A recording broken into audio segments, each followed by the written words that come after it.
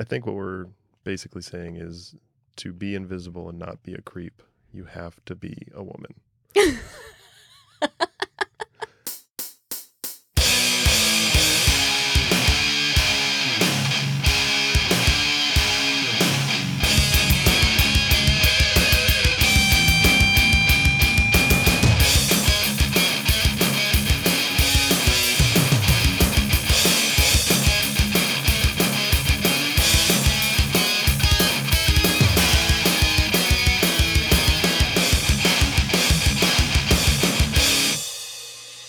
Softly stick uppy.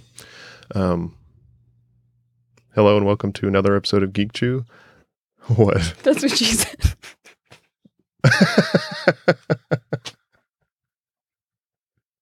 Sorry. We'll just keep rolling a podcast where we talk about the geeky stuff that we like. My name's Eamon. And I'm Charlene. And our intro music is provided by my brother Ryan. Today, I guess we're mostly talking about the Bitch Planet triple feature #1 issue that came out from Image Comics, spin-off of that series that one of us caught up on. And I'm not too far behind, am I?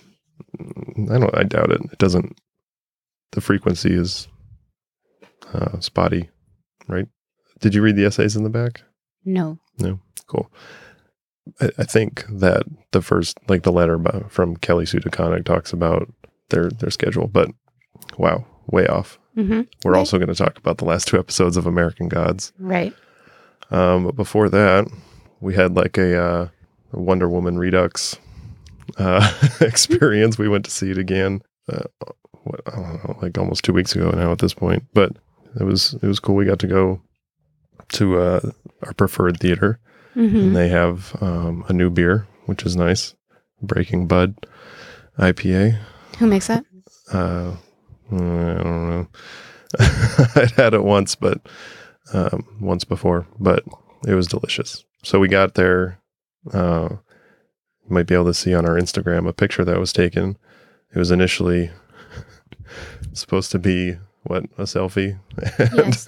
And you were having some trouble. Here's the thing. We took that picture after the movie. It wasn't before the movie. It was before the movie. No, it was after, because we didn't see it on the way in. There's nobody behind the ticket counter on our way out of the movie.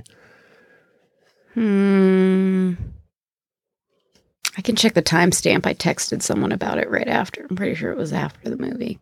Because by then I had 5 beers. Is it 2 beers I had at home? That's what makes it funny, is that you were already having some trouble by the time we got to the movie. That is not true. It is true. We can check the timestamp on the Instagram because, the lady had to come out from behind the ticket counter. And what did she say to you? She said, "Can I take this picture for you? Watching you makes me hurt." Yeah. Or something like that. So... Anyway, the second viewing of the movie was still good. We listened,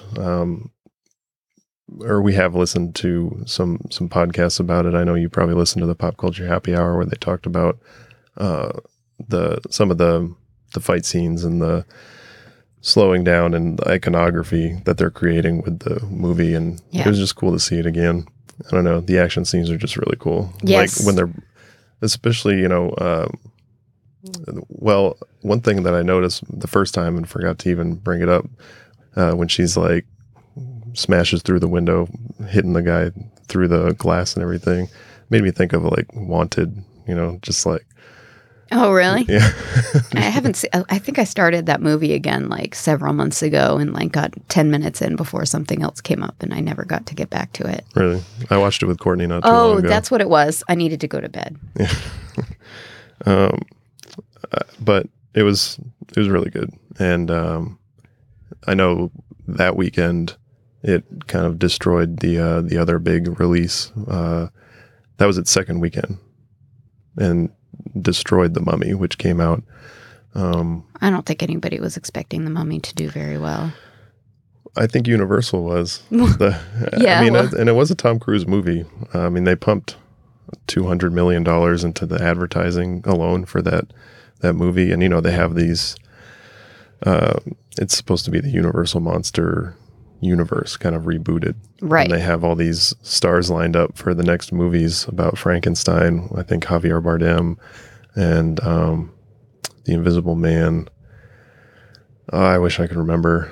I think Benicio del Toro is supposed to be in one of them. But yeah, they... Have you ever read The Invisible Man?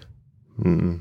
It's a quick read. It's short. We have it. You should read it. It's interesting how people take that short, I guess, like novella and like expand it to make it. I mean, it's cool, but like when you think about the original Man story, and like pop culture versus the original story. Yeah, I mean, they keep it. Here's the thing, and this is sort of a tangent. If you were going to be invisible, we're not allowed to do tangents on this podcast.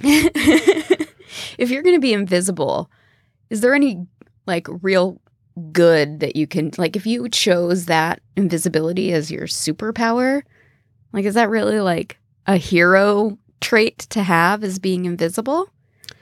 Because, well, I mean, I'm sure it could be put to good use. How? There's the Invisible Woman. Yeah, but she uses to hide and to spy. But she also has like a force field. Yeah, kind of power. But that's not because she's invisible. But those are heroic things. Not hiding, but spying. You can collect a lot of useful information. Yeah, I don't know. I mean, we've not read a ton of Fantastic Four. No, but I'm just saying spying itself is like a sneaky behavior, whether you're using it for good or for evil. Sure. Right? Yeah. So it's impossible to not be a creep when you're invisible, is what you're saying. Yes. I mean, I don't know. Well, so if you want me to argue with that. No. So I just think it's just cool. I don't. Because people think of it as like, oh, you could use this for good, but really, it's like a creepy. It's like a creepy thing. Think that? I mean, there's the Invisible Woman, but every other version of the Invisible Man that I've seen, and I haven't seen many, but I saw like Hollow Man. That's not cool. That's not cool at all. No. And then what about Chevy Violet? Chase? Violet's more like the Invisible Woman. Yeah, exactly. She has the force field. So I'm saying, like, people do take that character sometimes and put it on a hero. Yeah. I mean, that characteristic and put it on a hero. But doesn't that mean it can be heroic? Yes, but I'm just saying inherently that trait is creepy. I think what we're basically saying is to be invisible and not be a creep, you have to be a woman. That might be true. So, yeah. Anyway, we'll see what happens with the Universal Monster Pictures, I guess, if they keep going. I think they're probably too far into it now to turn back, and they'll just hope that they can right the ship. Yeah, I mean... Tom Cruise is usually a pretty safe bet, though. He is, but I think maybe tying it so closely to, like, the original The Mummy stories with Brendan Fraser, which are among my... they're just, like, my personal, like, movies for us. Like, I feel like they're kind of, like, our thing. Which it's weird that we haven't watched them in so long, because we need to then. Have we even watched them with the kids? We should just get them digitally, because... We really should, so I can just turn it on. That's the way we watch most movies, yeah. Right. So we'll do that today.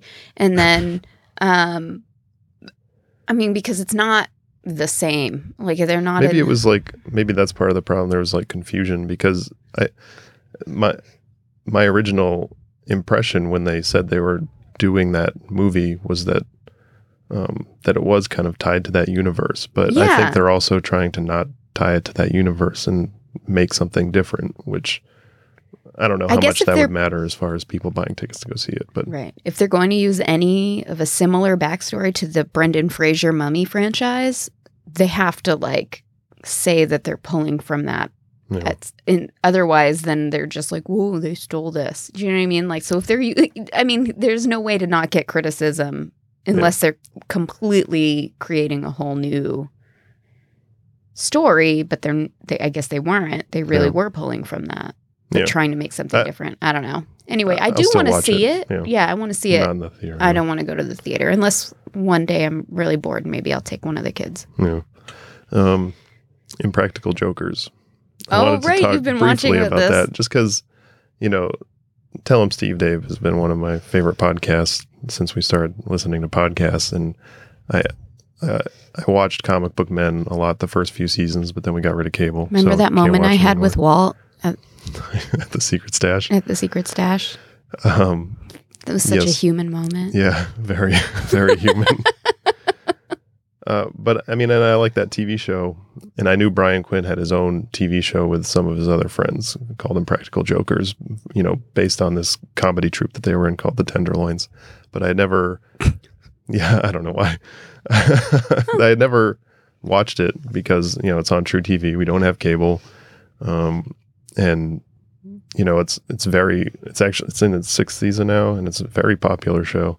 And we started watching it on vacation because the hotel had cable, Right. And it's really, really funny. It is actually really funny Um, because they're playing jokes mostly on themselves, yeah, which makes it less mean. Because sometimes those practical joke shows, they make me cringe yeah, and this one makes you cringe in like a different way. It's just these 3 guys feeding this other guy through an earpiece things that he's supposed to do in whatever situation they're in, and if they won't do it or can't get it done right, they get the thumbs down. They lose that challenge, and it's just really funny. Yeah. It seems like one of those things where we'll have to buy the seasons because it's not available on any. Well, how are you streaming watching it right platform. now then? On the True TV app. Oh, is like it they a don't current have- season? Is it? yeah. It's the current season that you're watching on the True TV app on the Yeah. Apple TV. Mm-hmm. Oh, and you So- can't backwatch. No. You can't backwatch. That sounds gross. Maybe it is gross.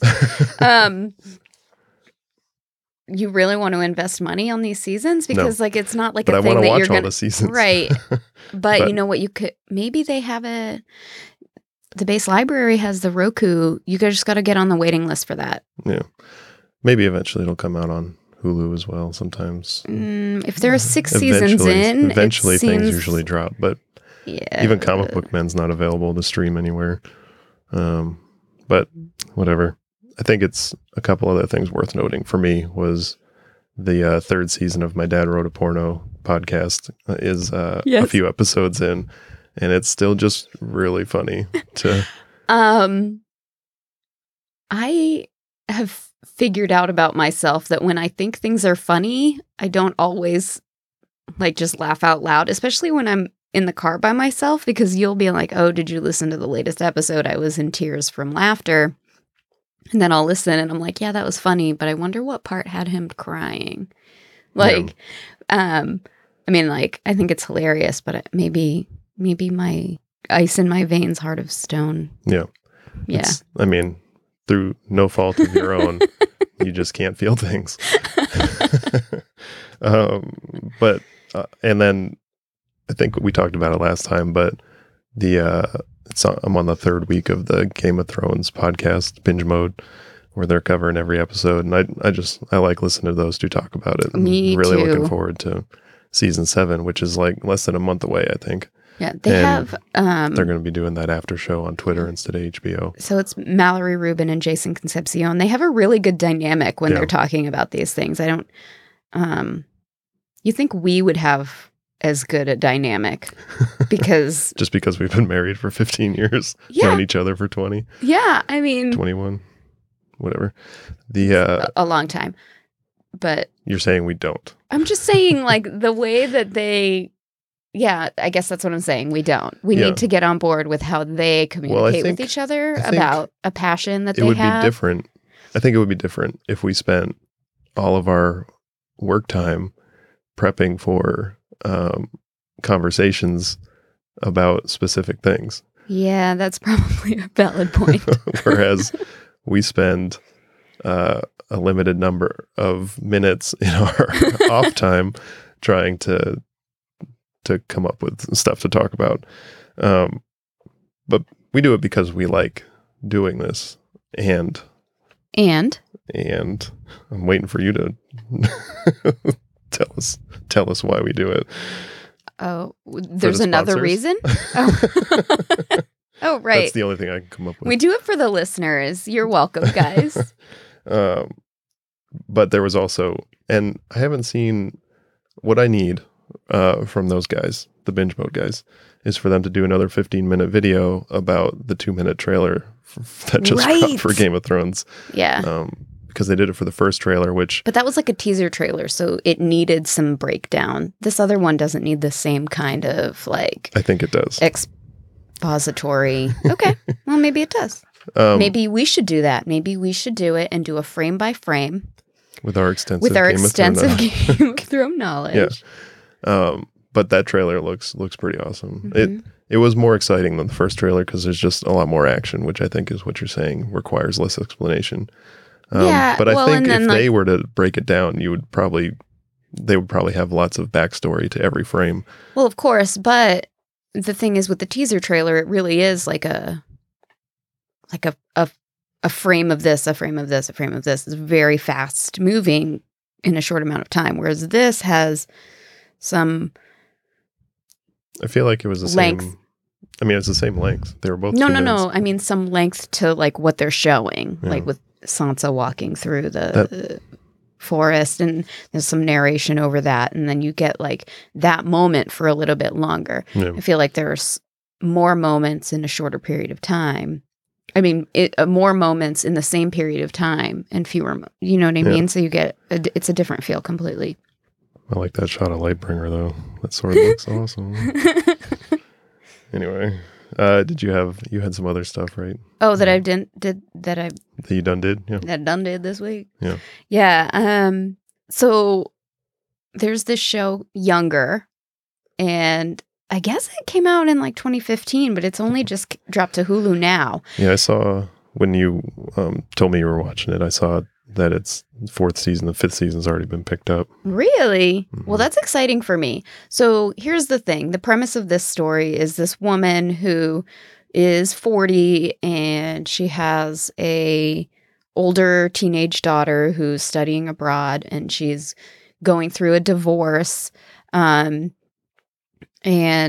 trying to get back to work because she had put her work life on hold to be a mother and wife, and now all of that is changed, but she like looks young enough. She's trying to pass for 26 so she could get a job because she couldn't get any jobs as an older woman in this editorial business. She's a book person. Right. And so so she wants to work for a publisher, and basically like nobody will hire her even for an entry-level position because they feel like she's like aged out of the market, right? As far as valuable input. And so she gets mistaken for being a younger person. She's in a bar and she gets hit on by a young guy, and it kind of sparks this idea to try to pass as 26, and she does. Now, it's really a very smart show, and it's very funny, and the sort you get like a lot of the dynamics of trying to fit into this world where you don't really belong, but also trying to stay true to yourself, but also you're living a lie, and she ends up with like a much younger boyfriend who thinks she's 26. My main criticism is the main character. Her name's Sutton Foster. She plays Liza. Who I looked up her IMDb. She's hasn't been like in much as far as like the leading role. She was Fiona in the Shrek musical on Broadway, which is interesting. I thought that was pretty cool. I don't think she can actually pass for 26 though, which kind of, That's your main criticism. I mean, as far as like, yeah, I mean, like it's kind of like you're watching it and you're like, really? Like, I mean, she looks young. But the youngish woman. Yeah.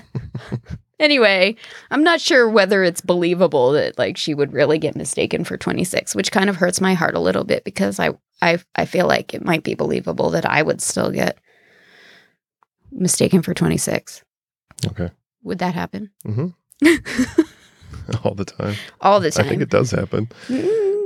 You look great, hon. Oh, thanks. Anyway, so like Hilary Duff is like her young best friend at work, who's like actually 26 and plays this girl, Kelsey, who she works with, who's like her work mentor, which is really hilarious. Does Hilary Duff look 26? Barely. Because I don't think she's 26. No, she's not.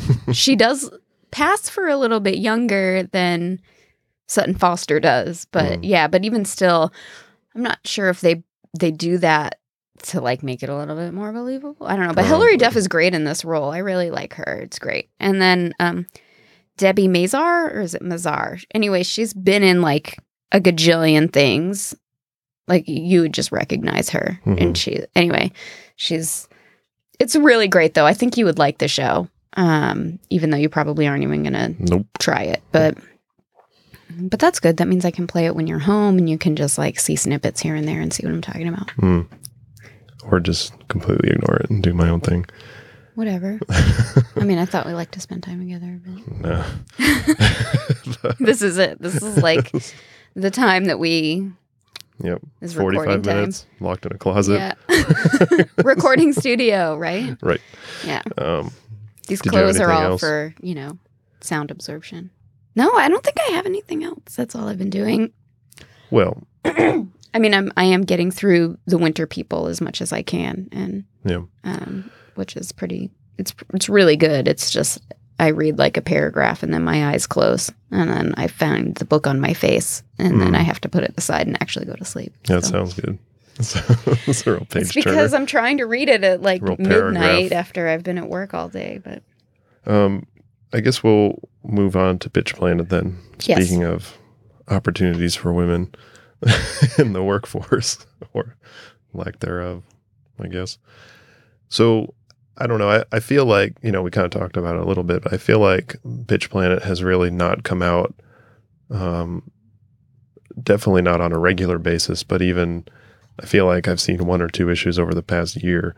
And so I think this is just a good extension to the universe, because it's going to be an anthology series. So like this #1 issue, the triple feature, is exactly what it sounds like. It has 3 different stories, short stories in it that show the greater world of, that has created Bitch Planet, and how women kind of end up there, or how they live in the world where this Supermax prison exists. Yeah. World.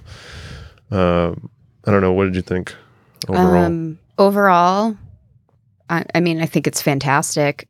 I loved the stories. The first one was, I think, the hardest for me to like follow and get into and sort of understand. I probably should have gone back and read that one again. Overall, it really shows how oppression leads to more drastic oppression, or can.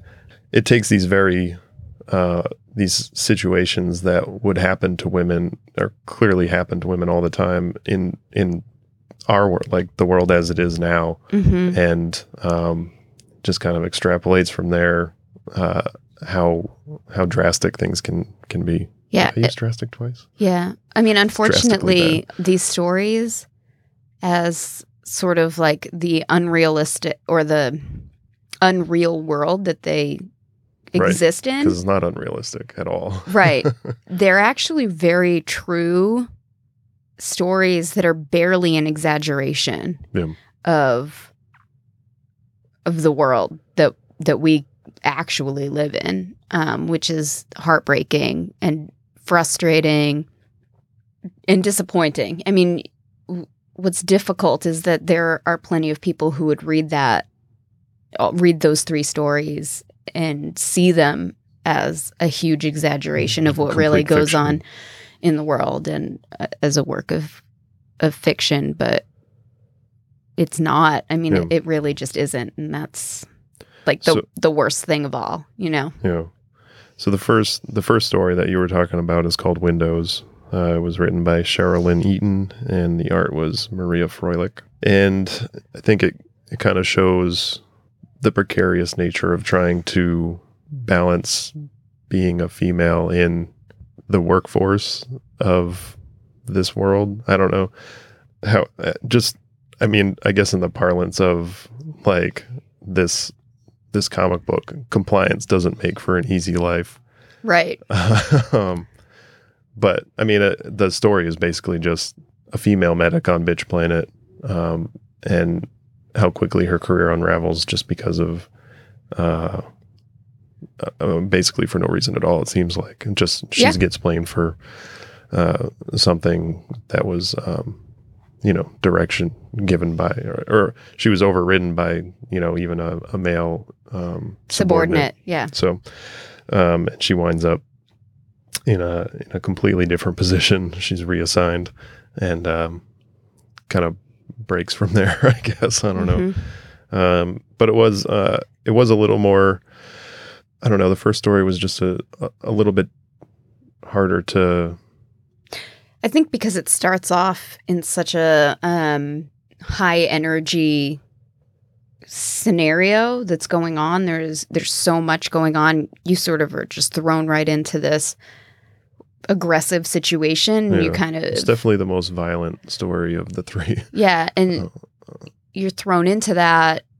You spend like several panels or even pages trying to get your footing and where you are in the story. Yeah. And everything happens so quickly in that story that keeping up is difficult on like one pass through. Yeah. I definitely, I mean, I read the whole thing twice. But that one was, you're right. It just had a lot going on. Right. And it needed a lot more attention paid, I think. Like the time span that takes place over that entire story is longer than, much different than the first, than the second. Although two. the third one does kind of, in a different way, play out over time. But there's just less going on. I think it's like a one day of time. Yeah. Though, whereas the middle story takes place over the course of maybe an hour. Yeah. You think? Oh yeah, the middle story. Yeah. Mm-hmm. The middle story. I was just recalling that. But the art in the first story, I think, is probably the closest to the actual Bitch Planet comic book. You think? The art in which story? The first story. Yeah. Just seems like artistically fits in that same kind of vein. But I mean, it looks good. But the second story is much different. It's very cartoony, almost anime. You know what? It seems like the sort of the impression that I got with the art in that story is that it was all done on vellum, which is a weird feel. Like it makes you think that you're looking at a different paper quality than to the story previous, which is really interesting. I'm not sure why that choice was made in that story, but I liked it. Yeah. The second story is called Without and Within, written by Andrew Aiden, and the art was Joanna Estep. I'd say this story is just kind of indicative of the power dynamic in the world. I mean, the whole thing is, I don't know how ridiculous the power dynamic in the world is, right? Yeah. I mean, it's basically illustrates how in charge of everything the men are, even as they do it incompetently, which is fair enough. I mean, the story is about, I think, the one assistant who, it's her first day, she's asked to do something. She gets basically sexually harassed and assaulted to a certain degree. Yes. In the other room when she's supposed to be helping. With the permission of her boss. Like, so this dude goes in and he's like, I don't want to, step on your toes, pal, but hey, I'm going to go mac on this girl that's your assistant. And he's like, yeah. Knows what's going on, and then she still gets blamed for it. Right.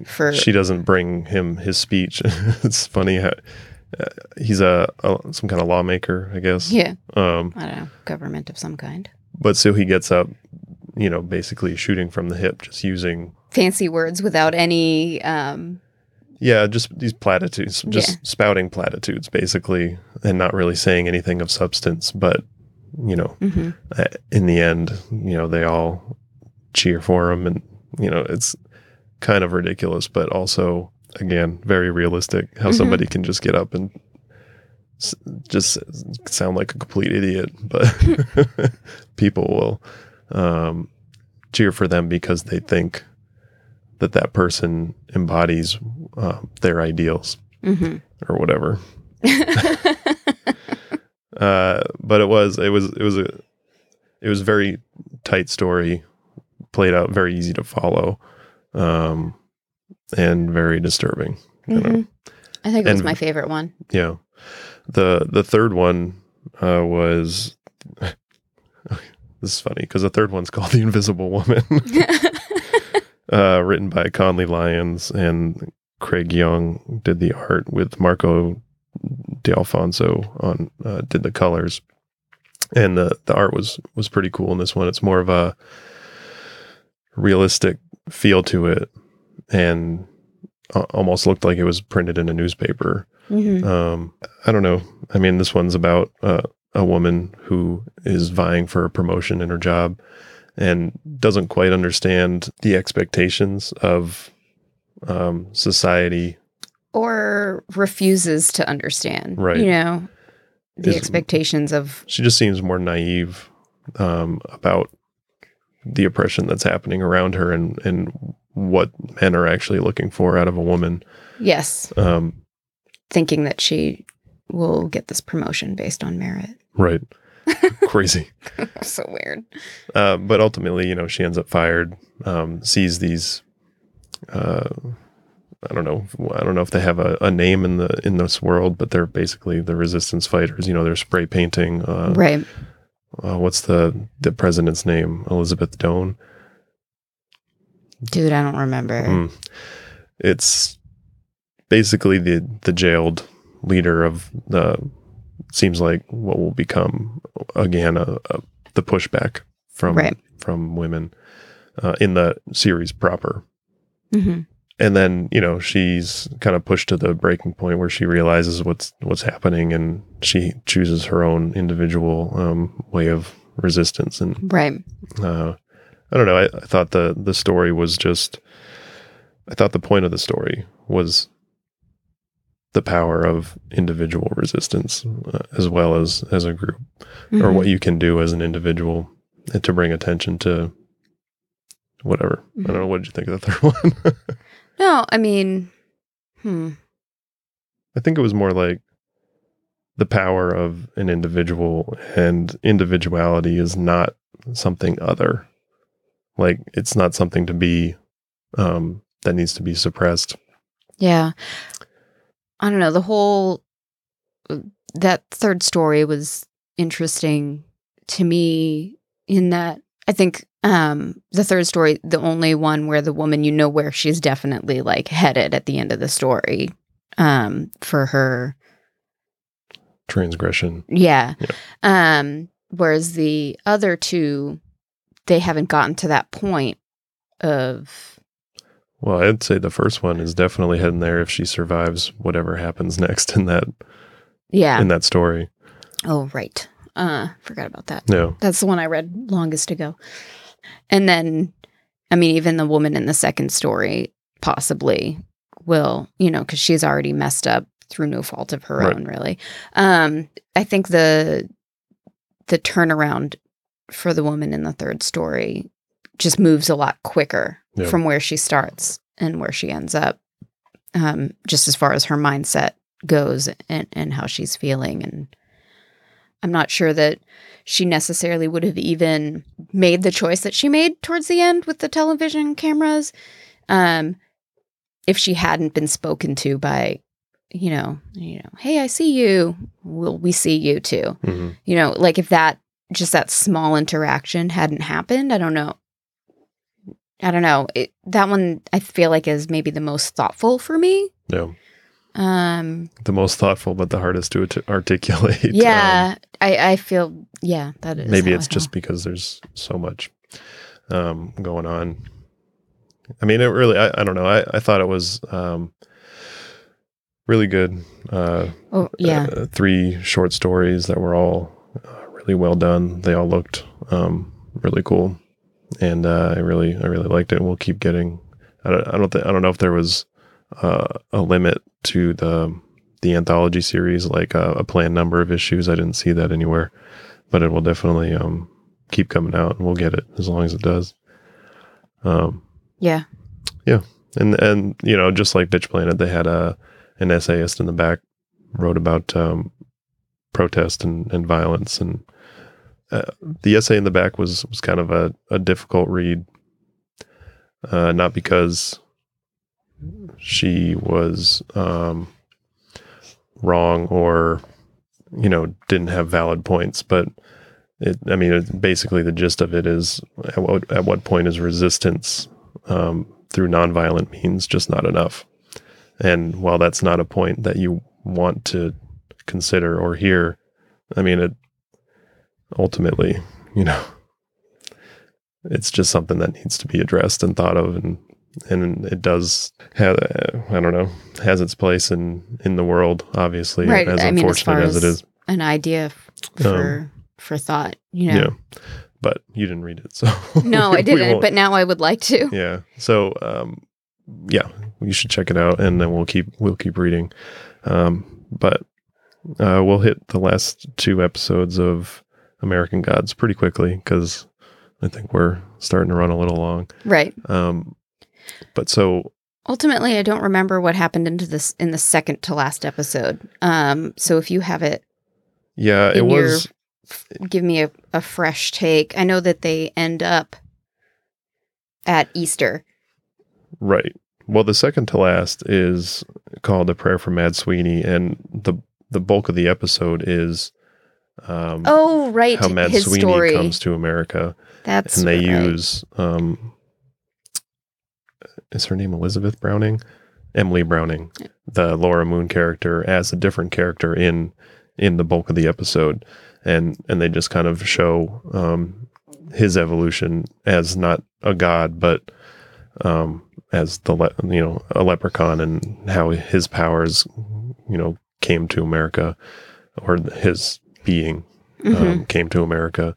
And the other big reveal in the episode is that Mad Sweeney, at Wednesday's behest, caused the accident that killed Laura Moon. Right. Now I don't remember that from the books, but I do remember that Wednesday did start Shadow on I don't know how we come to find out, but right. that this whole part of his story of his life was caused by Wednesday. So then the next question is why? And why Shadow? Right. So the why, I think, well, before we get to that, the episode 7 was narrated by Mr. Ibis. Ibis. That makes more sense because there's only one B. But also, he's basically, he must have taken that calligraphy course that we did and practiced a lot because he's writing it out and it looks amazing. But there's also, so there's this Entertainment Weekly, the website has recaps of every episode, and they have also like short videos with members of the cast, which are pretty cool. This last, for the episode 8, had Neil Gaiman and Bill Quist and Emily Browning, or Laura Moon, Mad Sweeney, and the showrunners, and Orlando Jones is actually one of the guys who's like working with EW to interview the other cast members. Cool. But one of the things they do talk about is how much earlier in the story they reveal that Wednesday is behind, the death of Laura Moon, and so and the show itself doesn't address why Shadow, but it does say that Wednesday wanted him at his lowest, and that he had been intervening as far as getting him arrested and all that stuff, so that he would be willing to come with him on this war path that they're going down. But I don't know. Episode 7 was just okay for me. I liked it more watching like the video of the showrunners and the cast talking about why they made certain decisions in the show and why this story was important as like an addition to the original story. But while I was watching it, I was just like, okay, you know. Yeah. So that's maybe that's why you don't remember much. I almost feel like it made me sad that they used a whole episode for it because there's so much of this story to tell and now it's over until next season. And one of the things they said in the videos was that because of budget constraints and other decisions that were made, this first season was going to be 9 episodes, and then they cut it back to 8, and they had to call Neil Gaiman and be like, hey, this is what's happening. How should we do this? And they kind of changed the story and adapted it. And I mean, they seemed happy with what they had for the first season. And it was good. I mean, it's good. Yes. Next season will be 10 episodes. I hope it's 10 episodes with more things in it and like where the story moves along a little bit quicker. Because there's so much story to tell. Like I can't watch this show for the next 10 years. Like I need it to, you know what I mean? I guess. It's funny because I feel like after a lot of these episodes, I would say in like 10 years, everybody's going to like, how? I don't know if a lot happened and you were like, I feel like so much happened. And now at the end of the season, you're like, come on, we got to get this thing moving. Yeah. Well, that was at the beginning. Like, but now. Well, I think their plan is 4 to 5 seasons. Well, so good because 5 seasons I can handle. 10 seasons is the actor that plays some of these people even going to be alive? Like, who knows? Harsh. I'm just saying, 10 years is a long time. The season finale, episode 8, is called Come to Jesus. And I like this episode. I like this episode. I had to kind of rewatch it. This maybe was the most disappointing for me. Really? I love the Easter relationship with Shadow from the books. Mm-hmm. And it's just completely different here. Yeah. Not completely different, but I mean, it's just played out a different way. And not that it wasn't well done and a good, I just really loved that part. Like that in the books has stuck with me more than other parts that have just kind of, you know, filtered out of my memory. So the way that they changed it up was just sort of, you know, made me sad inside a little bit, but it was still, I mean, it was still really great they made that choice and it's a good choice, but obviously I don't know what changed. I mean, to me, I mean, in the show, they've only, their relationship is very, much at the beginning. Like there's not much of an interaction even there. There's just kind of like seems like an attraction between them. But other than that, I didn't really get much out of what we've seen of their relationship at all. So right. Maybe they'll get closer to the book in the next season. I love Kristen Chenoweth, but I feel like Easter's supposed to be chubbier. Yeah. But it's fine. So the story, I mean, this episode, the whole first chunk of it is Mr. Nancy making these suits for Wednesday and Shadow to go to this Easter party, but he's telling them the story of Bilquis, which was, you know, it was pretty cool. But you see how she came to America. You see how low she got, and then you kind of learn that she's made a deal with the New Gods to come back to a certain degree of power.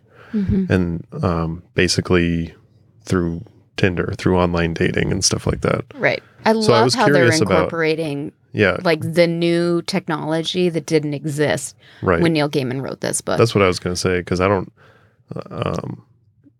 I mean, especially when you get that specific with cell phones and online dating and stuff, what it was in the book, I have no idea. Trying to tell this story in this time period, you can't ignore those things. Right. So I feel like I just feel like those are really smart, intuitive choices that they're making to add those things in, because you just can't ignore those aspects of American life right now. Right. And the whole thing is, it is American gods. It's not the whole world. So there is a certain amount being said about American culture, Right. specifically from these stories. So that's just kind of fascinating. I don't know how much more they're going to bring Bilquis in.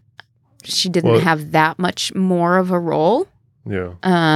It definitely seems like they're expanding her character based on not just the show and our conversations, but from what they've said in these kind of interview things on Entertainment Weekly. But, at the end of the season, she's shown heading toward Wisconsin, which is where they're all eventually supposed to wind up, I guess. But here's what I need to stop doing at this point in the show is comparing the two stories, because clearly they're going in different directions. So ultimately they're going to end up at the same place, I assume. I can't imagine a different ending. I just can't, but it might be. But I have to stop now because so many things have diverged. Yeah. I have to stop being like, well, this and this and this. Otherwise it's going to drive me crazy. But yeah, it's been a while since I read a book that I really liked and then saw it adapted. And most of the time in the past, it's been movies and they've been very disappointing. Yeah. So 11/22/64. 63. Yeah. That was, I couldn't even get through the series. Right. And I love James Franco. He's a genius, but I just couldn't watch it. Yeah. But the end of this episode, or the whole second half, even more than second half, is them at this Easter party with Kristen Chenoweth as Easter, and it's basically just a bunch of Jesuses. Jesus, I think that's right. It's, I don't know. I thought, the one Jesus who's sitting on the water in the pool, and he goes to put his glass down and drops down. He's like, God damn it. I thought that was pretty funny. But yeah, basically, and from what I understand, the Jesus doesn't show up in the book at all. He's not part of this American God conflict, probably. But in the show, they use it as because Shadow's supposed to be this American guy who doesn't believe, but he's obviously intimately familiar with Christianity being in America, and that's kind of how he realizes what's going on. It's not some magic trick; it's divinity that's happening around him. But yeah, and then Media shows up at the party. Gillian Anderson is, I guess she's supposed to, I didn't know this just by watching, but she's supposed to be Judy Garland from Easter Parade. And oh yeah, I didn't know either because I've never seen it. I couldn't figure it out. New gods around her, all dressed like Fred Astaire, who's also in that movie. Yeah, I couldn't figure it out.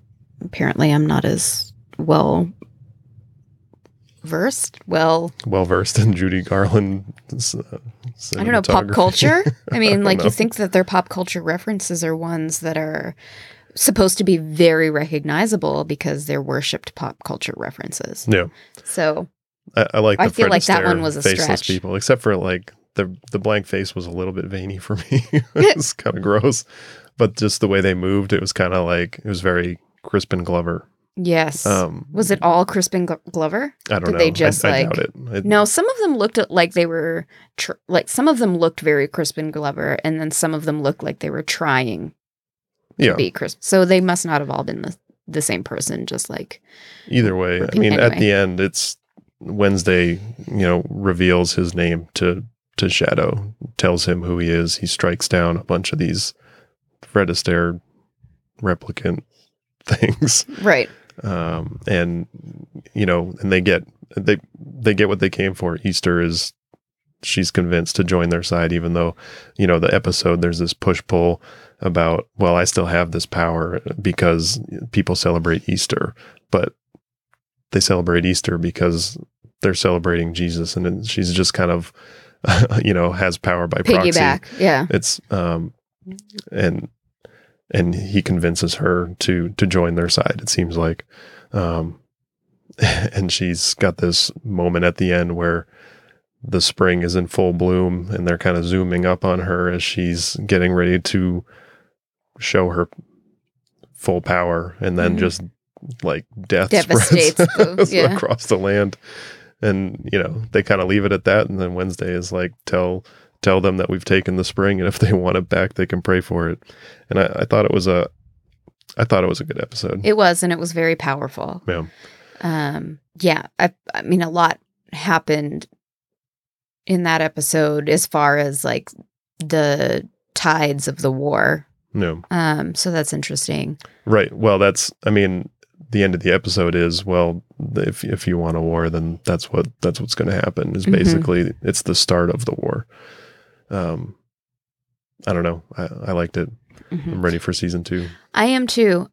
What's fun for me though is that I know more of the bigger picture. Yeah.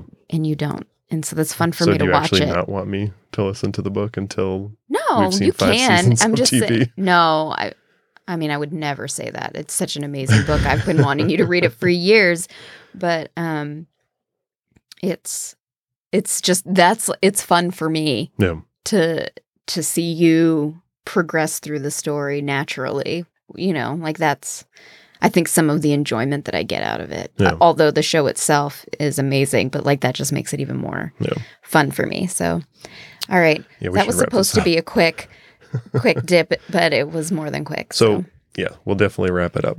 But to recap, Bitch Planet, still good. American Gods, still good. Mm-hmm. It was fun. It was smart. We liked it.